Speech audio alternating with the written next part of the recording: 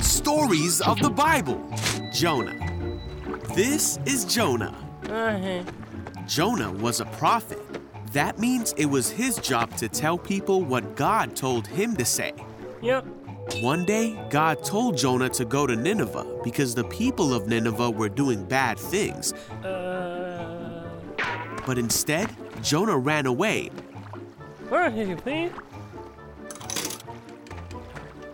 And went to the port to board a ship, going the other way. He was hoping to get away from God. He sailed for a place called Tarshish.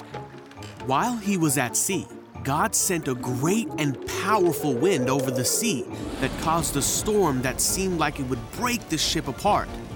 Fearing for their lives, the sailors tried everything they could think of to save the ship. Meanwhile, Jonah was sound asleep, so the captain went down and said, "How can you sleep at a time like this? Get up and pray to your God. Maybe he will help us." Then the crew figured out that Jonah was the reason for the storm. And they asked him, "Who are you? Why is this happening to us?" Jonah told them who he was and that he worshiped the one true God who made the sea.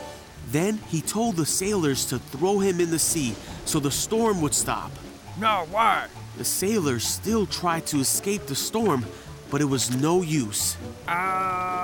So they asked God for forgiveness and threw Jonah into the sea. The storm stopped at once. Whoa! The sailors were amazed at God's power and they vowed to serve him. Now God sent a great fish to swallow Jonah. Great. And Jonah was inside the fish for 3 days and nights.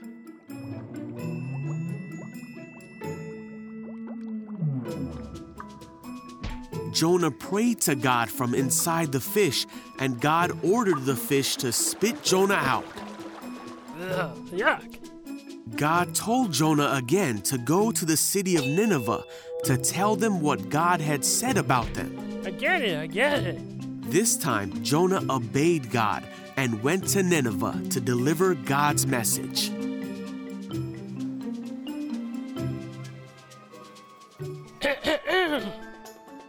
The people of Nineveh stopped doing bad things and turned to God. They were saved because they listened to the message that God had given Jonah.